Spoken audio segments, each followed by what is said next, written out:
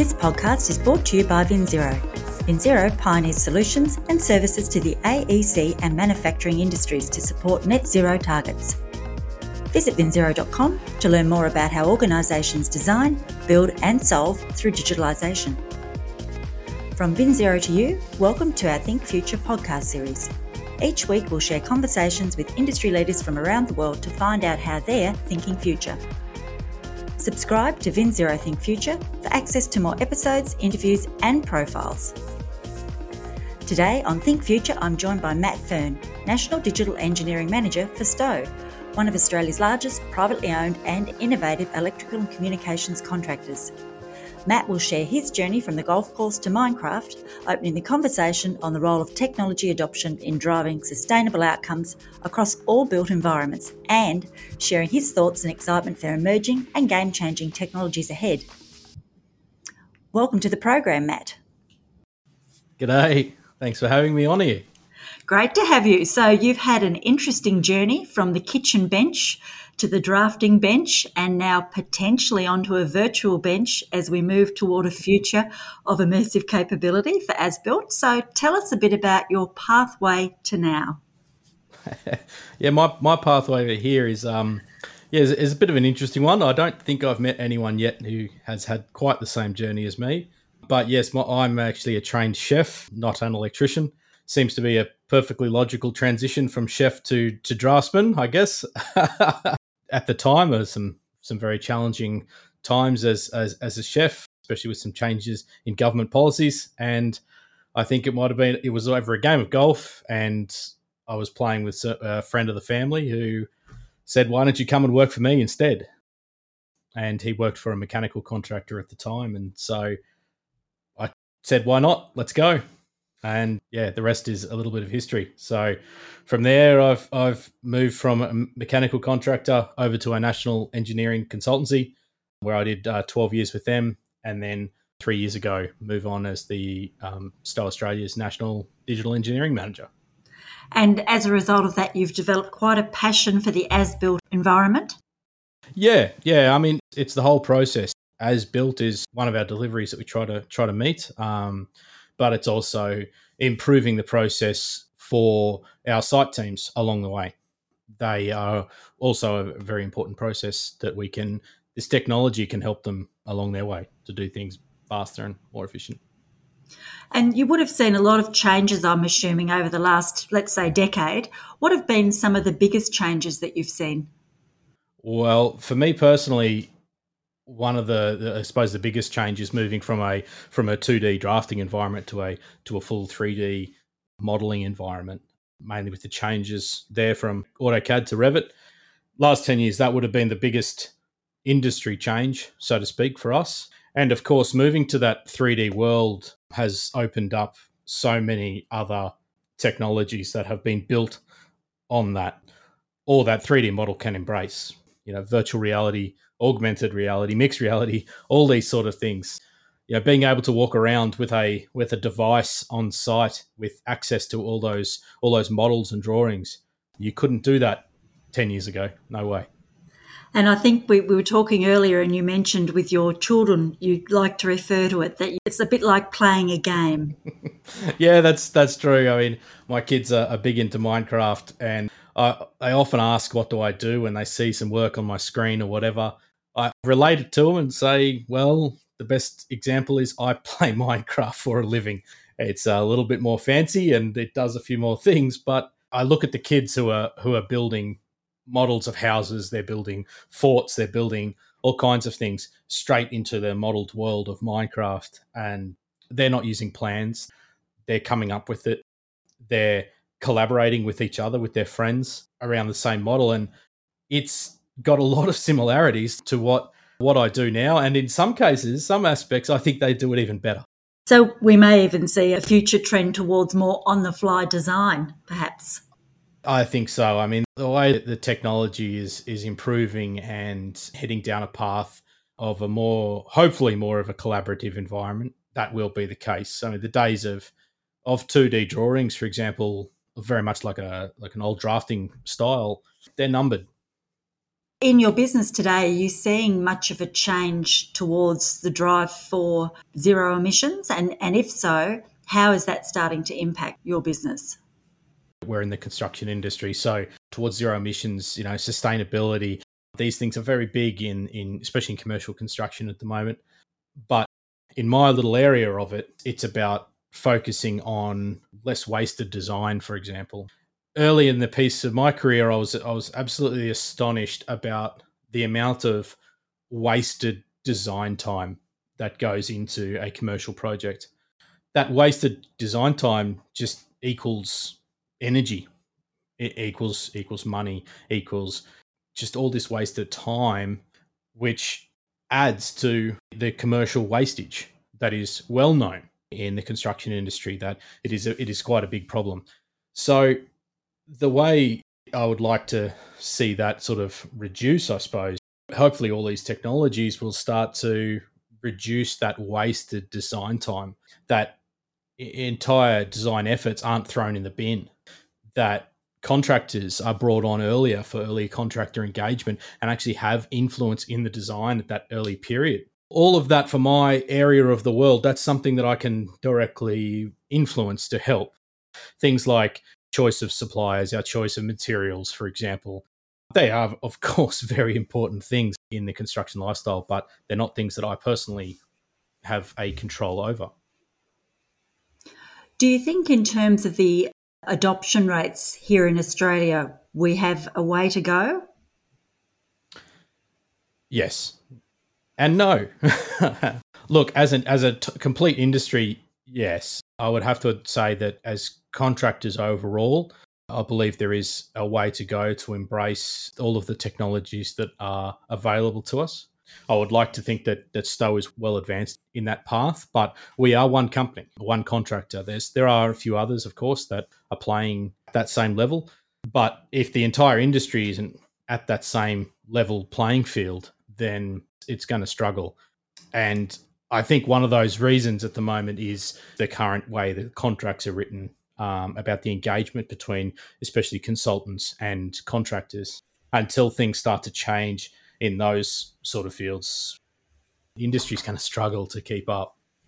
So, where do you see the connect happening in the industry between the construction people themselves on site and people, the solution providers like yourself? How do you see that connection to adoption starting to increase? What's the pathway there? Well, the pathway there is simply providing access. It's one of the things we've managed to successfully get over the line with Stowe. I call these people non-traditional stakeholders, which the world of drafting and modelling has often been kept to a drafting team, an engineering team, and probably a project manager. So all these other people, they're like a tip of an iceberg of a construction team. I mean, Stowe has 1,500 employees, and I'm going to say roughly maybe 400 of those are in the office. The rest are all on site. So that's where our main staff numbers are. And that's the same on any construction site. So it's about getting these guys in and giving them access to it. And luckily, the technology has provided us ways to do that. Things like simple iPads and 5G connections. They allow us, with cloud-based technology, to get information to the site teams. We're close to live now, and that's really impressive. It was maybe 5 years ago, I think, where that wasn't even a reality, at least not in Australia. Absolutely. So, with the experience that you've had in the industry thus far, what do you see as the next big thing? The next big thing I would like to see is a much more collaborative environment. Focusing on things like virtual reality at the moment, that's not a true collaborative world at this point in time. Whether that's things like immersion room, things like that, which are starting to pop up, embracing things like mixed reality, augmented reality, or a technology that quite honestly just doesn't exist yet. But especially during our time in COVID, I think remote collaboration has so much more to go. And when someone nails that to a point where the entire design team can truly collaborate as if they were working in their own project office, that will be the next big thing. Stowe Australia themselves are looking at doing some very innovative practices at their head office there. Would you like to tell us a little bit about what's coming up and what's got you excited in thinking future? Yeah. Well, one of our projects at the moment we're looking into is actually an immersion room, actually properly converting one of our existing boardrooms into what we're calling an immersion room. It's based off Igloo's technology. That's the company who's currently out there providing it in Australia anyway. It's a system of short throw projectors that allows the staff and a group of people to stand within a room and see, and everything's being projected at a 1-to-1 scale. And so you can stand within the area and actually talk and communicate with each other. And that is one of the biggest steps that I see in a true collaborative environment. We'll be using this type of room to bring clients through for potential tenders, but also during construction of our major projects to actually come in, discuss, workshop. At the moment, I run a workshop that I simply call a discovery workshop that has no true agenda. It's just about talking about the building, discussing what's going on, how this area is going to be challenging, etc., etc. And this type of room will definitely improve that. Do you think this type of room is also a great opportunity for you to engage with, as you referred to them before, your non-traditional stakeholders? Oh, very much so. There's an old saying, a picture sells 1,000 words. Well, it does. And during my 12 years as a consultancy, and that's pretty typical amongst all Australian consultancies anyway, they have embraced BIM visualization many years before the contractors really got a hold of it. And so it was easy to start to become jaded, where you're still looking to move further and further away, but the contracting teams haven't actually caught up. Now, taking that step to the contracting land, the number one thing I can get out of any of our models, with all the technologies, all the scheduling, all the tricks that we can do, the most sought after is visualization. It is. People want to see it. The guys want to be able to see the design, talk about it, discuss problems then and there. It is the number one use of our BIM models amongst all the other things that it can do. So this type of room, definitely, where we can have a handover before construction starts and tour the building in such a way that is the best use of collaboration we can. We could do that in a VR environment, but it's not a collaborative time. VR is great in its place, but it's still a very solo approach. Are you looking for a digitalisation and net zero partner to help you achieve your goals? Join the thousands of AEC and manufacturing customers globally who have turned to VinZero to start their journey toward a net zero future. With 32 offices around the world, VinZero can connect you to the right technologies and workflow processes so you can maintain your competitive position and increase profitability. VinZero has an industry expert to help you navigate the best pathway forward wherever you are on your digitalisation and net zero journey. Visit vinzero.com to find out more. As the National Digital Engineering Manager for Stowe, what's your advice to companies that perhaps are yet to fully engage in these types of technologies? Just get on board. Just do it. Stealing something from Nike there. It's progress, not perfection. How many more things can I throw into one sentence? Sometimes I think people can get scared of analysis paralysis. There's another one. They can get scared of adoption because of all the possibilities that are out there at the moment. But being able to just get in and start changing is one of the challenges, probably one of the biggest challenges in the construction industry, particularly because of the tenure of a lot of the people we have working in the industry. Construction industry has many, many people, 30, 40 years experience. And trying to adapt some of those people to new technologies is quite a challenge sometimes. But at the same time, we've got to work out a way of capturing all their knowledge, all their skills, because these people aren't going to be around forever. And there's a new generation coming through. So it's a very interesting time. And companies that haven't jumped on board yet with really trying to adopt the technology and use it, at some point they're just going to fall away. So what is Stowe's approach traditionally to onboarding someone in the initial stages of a new technology like this? In some of the stuff that we've done, training is something that we'll obviously do, but we do that in a variety of manners.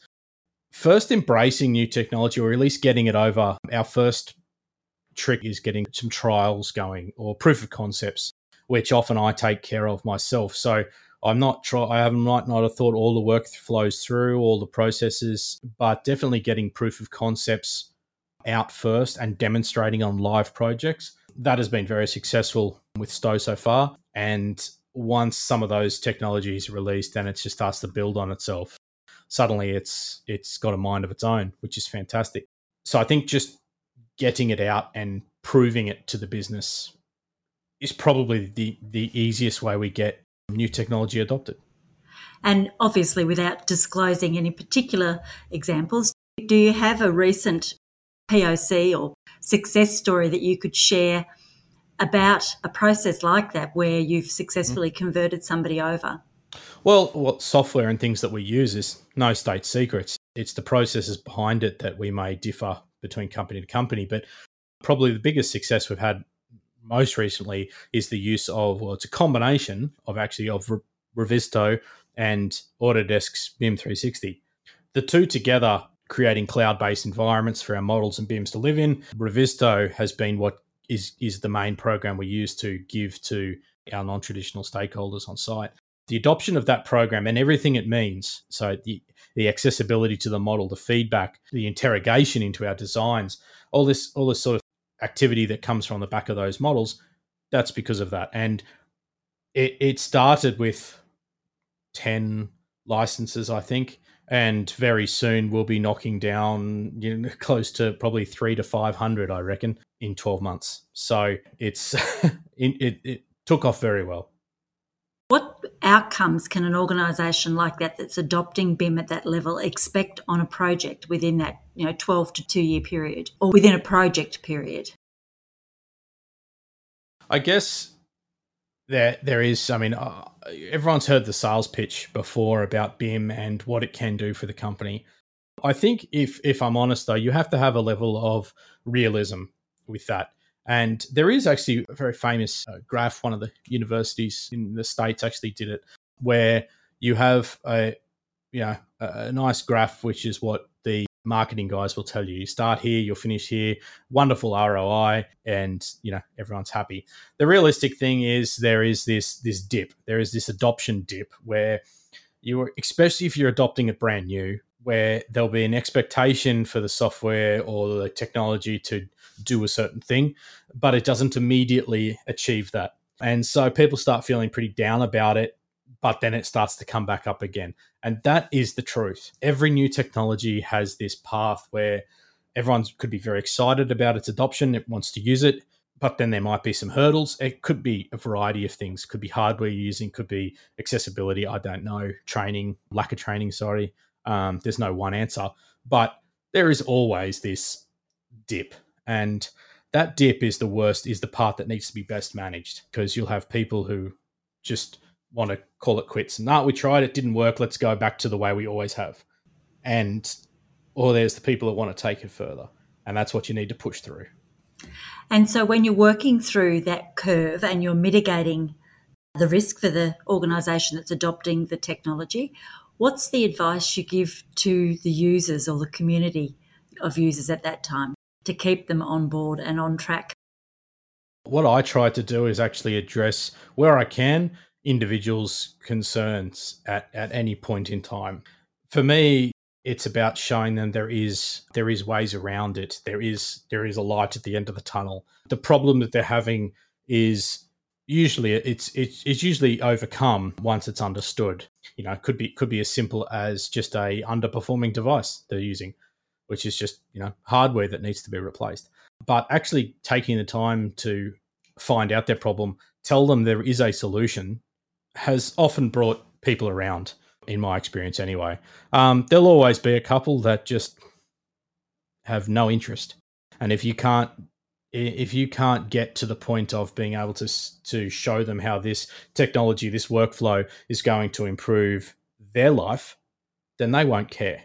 if it has no effect on them, it's very hard to sell to those people. Whereas if you can talk to the people whose life and whose workflow will benefit from the adoption of this technology, they can sell it for you.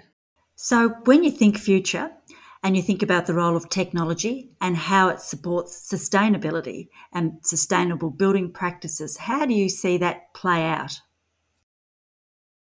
The more I can get, and our team, the more we can get into a virtual construct that'll truly represent our constructed solution as a true digital twin, that will further reduce the waste and the delays and improve the efficiencies on site. I believe that once we get to a point where we are truly reflecting the final constructed solution in a virtual environment and being able to discuss and work through all the potential problems that are on site, when we get that point, we will have greatly reduced the construction waste that happens, especially here in Australia. So the focus we're seeing on net zero is ultimately about ensuring the health of our world, I guess, for generations to come. And all of us, of course, leave our own legacy in terms of the people or places that we impact. And I know we've talked about your family a little bit. So when you look through the eyes of your children, what legacy would you like to leave behind? Well, apart from a very selfish one, where I can point out X building and tell them that, Daddy had a hand in constructing that, ultimately, I hope it's a better place. I mean, isn't that what we all want to do? I guess it's challenging in my environments of generally working in capital cities. There's not much greenery. There's not much farms, etc. that you're destroying here. But I guess is doing our part, and it's going to take everyone. As I said earlier in the piece, in my little corner of the world, reducing waste in design will be one tiny part in improving our overall sustainability and reducing our emissions, etc. And I think that's what we all in our respective parts need to focus on. I've listened to discussions on sustainability in buildings, etc. Used to work with a team that specialised in doing that, but that's not what I can influence at the moment. And I think everyone involved in the construction industry, and I can't think of a role that doesn't. Every single role can play something in improving their wastage, improving making sustainable choices, etc. And I think if everyone plays their role, then as a group, as an industry, we will reduce that wastage. There's absolutely no doubt the more momentum we can build to drive change for the better. I think, as you're saying, the more we'll see greener buildings and more greener spaces. And together, if everybody's focused on that same net zero outcome, then definitely, I think collectively, there's a great legacy and a great story to be told. Yeah, I think so. Okay, Matt Fern, National Digital Engineering Manager for Stowe. It's been great having you on the Think Future program, and we look forward to hearing more from Stowe. Excellent. Thanks very much for having me. Thank you. This podcast was brought to you by VinZero. VinZero help the AEC and manufacturing industries keep pace with digital change and achieve their technological and sustainability leadership goals. VinZero is a company that cares about creating and building a better world. Together, we are working with industry and environmental experts, providing forums and platforms through our VinZero Think community to create conversations that matter to our future generations. We invite you to join in the conversation and participate in our Think community. Like and subscribe to Think Future to stay up to date with the latest innovations and conversations as we take AEC and manufacturing around the world closer to zero. You can download our podcasts at vinzero.com or from your favourite podcast platform. From VinZero Think Future, thanks for listening.